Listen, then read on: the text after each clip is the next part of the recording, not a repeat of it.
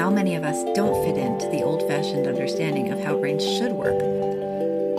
But a lot of ideas about parenting and familial relationships still need to catch up to the reality of human variation. Neurological differences are natural, profoundly valuable parts of being in a community together and in being part of a family. Whoever you are, wherever you are in your journey, I am here to explore with you. We are all in this together. Welcome to Neurodiverging.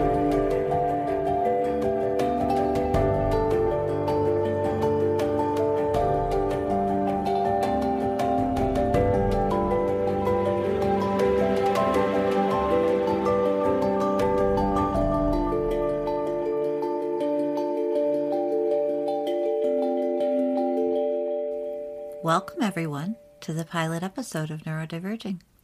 I'm Danielle.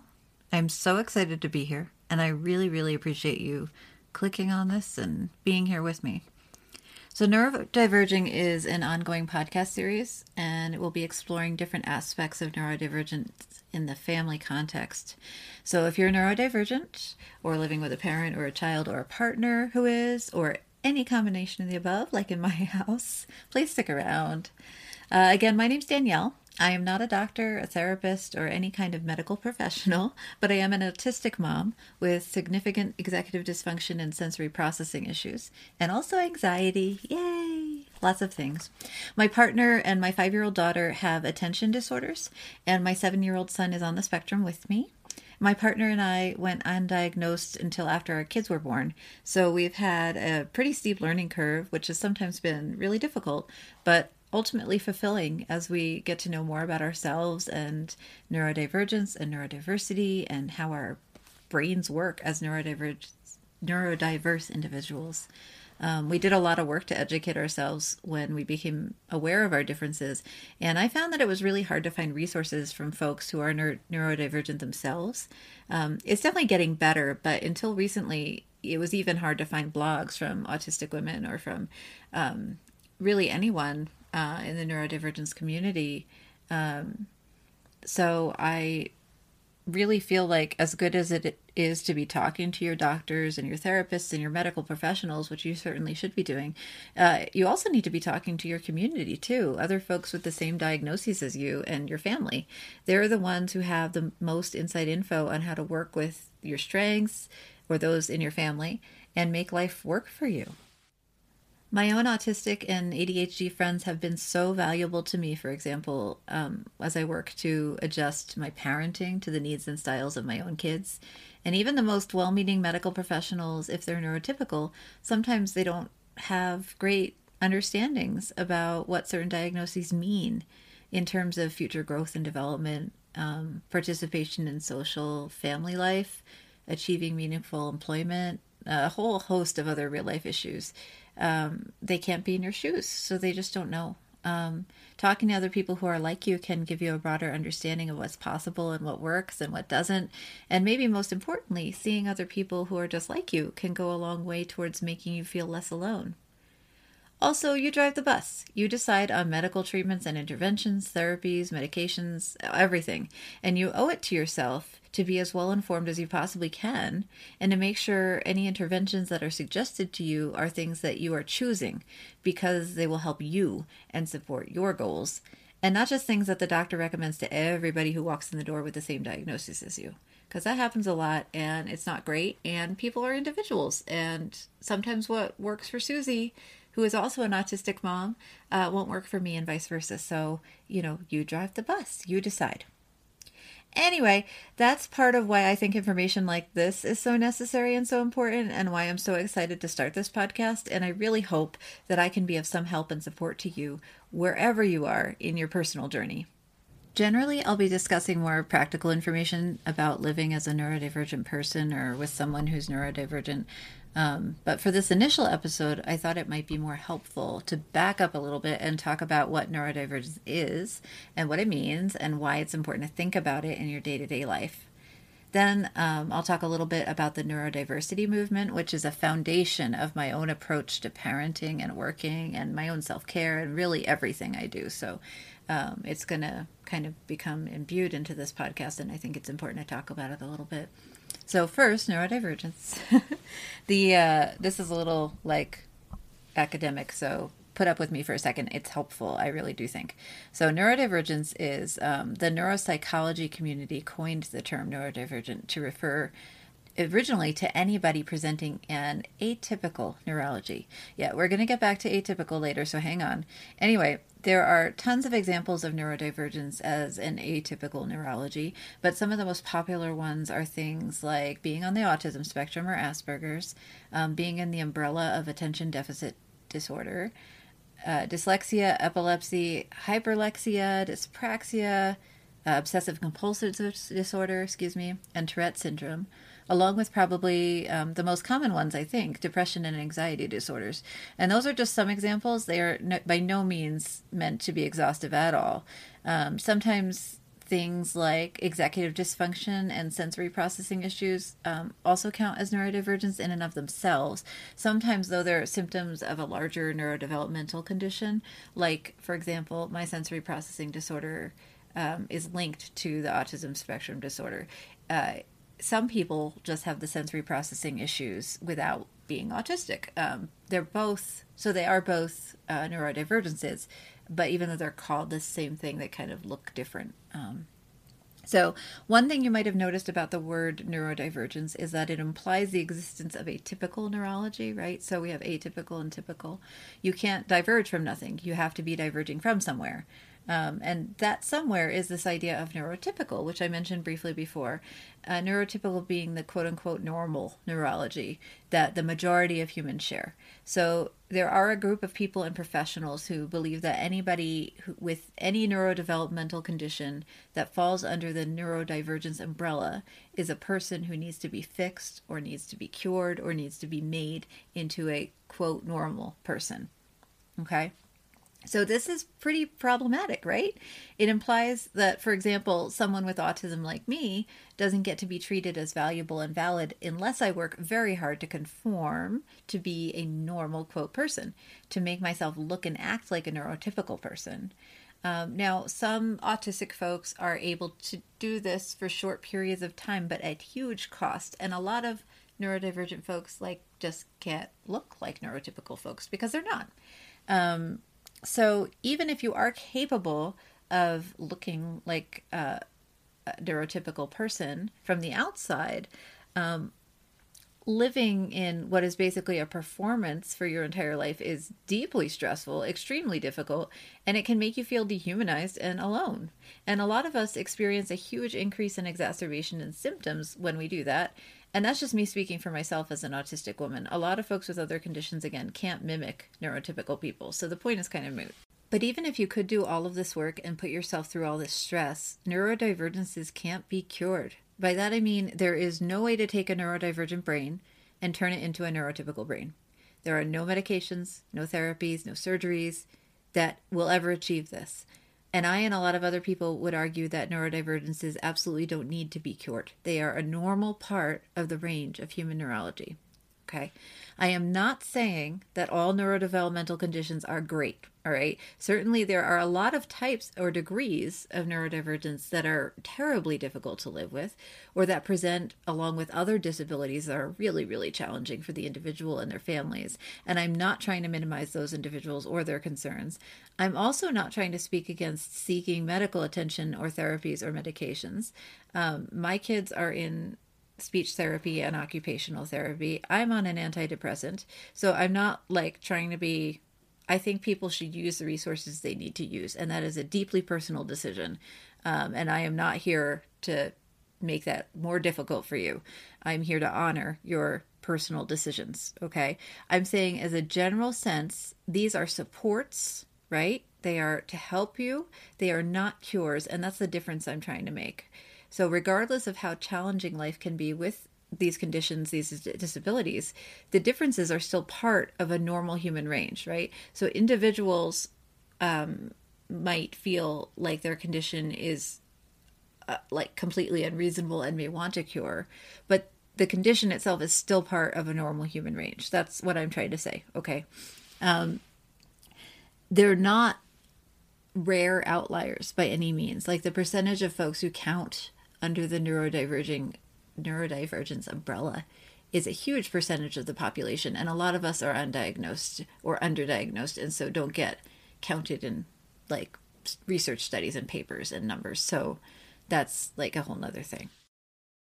And many of us who are neurodivergent will tell you that there are a huge number of benefits to having brains that work differently. And it depends on the condition and the severity. But a lot of us have great skills that arise directly kind of out of our differences, and which are often things that neurotypical folks have trouble with. So for example, this is kind of a random example from my own life.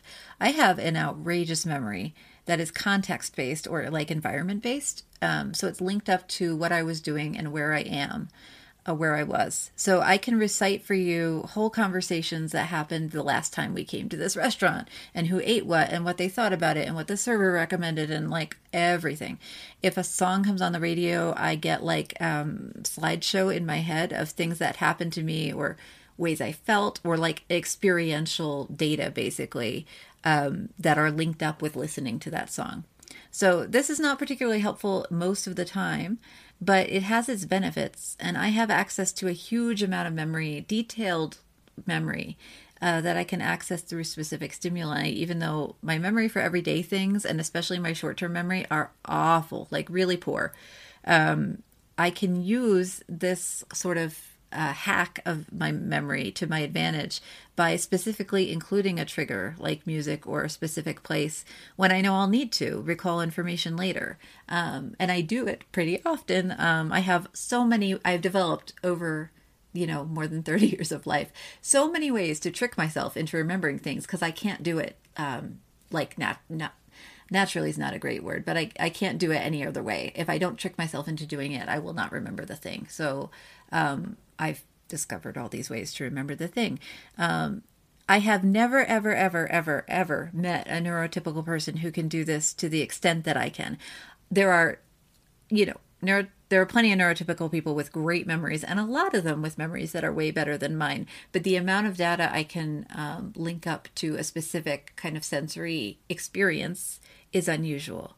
Is there a neurotypical person out there who can do this? Yes, probably. But what I have found from talking to other autistic folks in the community is that it's really prevalent among autistic people to have kind of alternative memory systems in place that neurotypical folks don't have. And there are examples you can kind of see that having a variation of approaches to the same task can really help you in certain situations where you need as much data as you can. So the idea I'm driving at basically at its super simplest is that humankind as a whole does better if our communities have both neurotypical and neurodivergent people in them, right? Together we have a wider range of skills and abilities and a more varied approach to strategizing and solving world problems for everybody. We've evolved this diversity on purpose. Humans are diverse, neurodiverse, because we function the best this way as the group. Now, this idea that neurodiverse folks have value in and of ourselves, and that our diversity is natural and purposeful, and that we don't need to be fixed or changed or cured for the most part, forms the basis of what's called the neurodiversity movement. The neurodiversity movement is generally under the umbrella of disability rights as a whole. It's the idea that anybody with any kind of disability deserves support structures that honor them as individuals who have the same rights to access the world as able-bodied people. Nobody should be forced into whatever definition of, quote, normal currently reigns supreme in psychology. Psychology changes all the time, and psychologists and psychiatrists and all medical professionals are doing their best, and it is a difficult field. So this is not like no hate to them. But what I'm saying is that what we see as kind of normal psychology changes very often as we learn more about the brain. And so the definition of what like a normal person looks like who's your Joe Schmo in the textbook, and what should they look like changes constantly. And so it doesn't really help most anybody, really, even neurotypical people, to hold up Joe Schmo and say, well, is your brain exactly like his? But especially people who are neurodivergent, trying to make them into Joe Schmo is super unhelpful because our brains are different. We're wired different. And so the neurodiversity movement is the idea, not that neurodivergence is at all better than neurotypicality, right? Because as I just said, like, we need both, but rather it's a claim that people deserve access to supports that work for them, and that all people are valid and should be valued, regardless of the way that their brains work or don't work in some cases, like in the case of my short-term memory. So in case you can't tell, neurodiversity is really, really important to me, and it's a key part of how I raise my kids. And like I said earlier, it's a key part of how I think about myself and my life and my community. Hopefully, you're starting to see by now that all of our brains work in different ways. And for everybody, regardless of diagnosis or lack thereof, you will have some skills that are really, really strong and some skills that are really poor. And that's just sort of normal. Normal again. But it is a feature of human individuals, right? That some of us are really good at some things and equally poor at other things, and that's just how people are.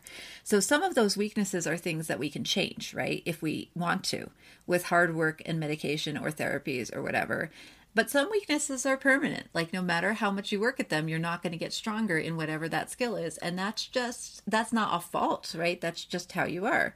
So those weaknesses are not a reflection of who you are as a person, right? So another example, I'm often face blind. So I have trouble recognizing faces, again, outside of context. If I see you every day at the store, I know who you are. But if I see you, even though I've seen you every day at the store for months, if I then see you at the library, I will not recognize who you are until I hear your voice. Okay? That's just how my brain is. I am often face blind, and I will always be often face blind. I can't change it, right? There's no pill I can take. There's not a lot of therapies you can do to change that. Does it make meeting friends occasionally awkward? Oh my gosh, so much, right? Does it mean I'm a bad friend? No. It does not. Absolutely not. My friends know that I might not recognize their faces if we're meeting in a new environment. And supportive friends are 1000% okay with that because they know it's a thing my brain does and not a thing that I, Danielle, have control over. It's impossible to grow and learn and become better people if we can't accept that there are some things and some aspects of ourselves and our brains that we can't change by pure willpower, all the therapies in the world, right? And for those things, finding and using the right supports are paramount. I know that not everybody has access to the supports they need, and that is part of why the neurodiversity movement and promoting disability rights are so important. It's important that we model that for our kids and our partners and our communities, that regardless of your own neurology, we're good enough as we are, right? We are allowed to communicate about things that are especially tough for us. That's not complaining. You're allowed to call out that a support that you need isn't there. We need to be able to trust that our friends and families and medical professionals will help us develop alternative methods or solutions, right? And deliver them, honestly, that they will solve problems with us. We can accept help when we need it or even when we just want it, okay? Again, these things are true whether you're neurotypical or neurodivergent. You are good enough and you don't have to do everything independently all the time. So let's just give each other some grace here, okay? If you are a parent to a child who is expected to grow up to be relatively independent, remember that you're preparing your kid to drive their own bus, as it were. They need to be able to determine for themselves which kinds of supports they need or want, whether those are medical, social, practical, whatever, right? And even if your child will need medical or physical support for their whole life, if they can communicate, they deserve some say, some help solving the problems that seem the biggest to them, even if they don't seem like the biggest problems to you, okay? Accepting that different brains work differently is the most basic assumption we need to be making around neurodivergence and disability. If we agree that the vast majority of folks are trying their very best, if we are open to hearing what people tell us about their own disabilities and their own needs, and if we can stop assuming that the normal ways of going about things are always the best, then we can go a long way in raising the quality of life for neurodiverse folks and like for everybody, right? All of these goals start at home and in the community, where you have the chance to model these ideals for your kids and for your families and for your neighbors and for yourself and for everybody. So, okay. I hope that this sort of starter kit on neurodiversity and its value has been helpful. And again, thank you so much for being here with me on Neurodiverging. Show notes and a transcript are available on my website, which is www.neurodiverging.com. And you can also sign up for my mailing list there if you want to be notified when new episodes come out. I'm also on Patreon. I'll put the link in the show notes as well, but it's patreon.com/neurodiverging. So pretty easy to find. If you'd like to support my ability to spend more time on this podcast, it helps with research, better recording equipment, releasing episodes more often, like everything. So in the near future, heads up, we'll feature a couple of deep dives into my background and parenting story, how to tell if you or your family member are dealing with sensory differences, and some of the apps I use to reduce the effects of my executive dysfunction. That's just a start. I've got a huge list of topics. I welcome any feedback or questions always. Thank you for listening today.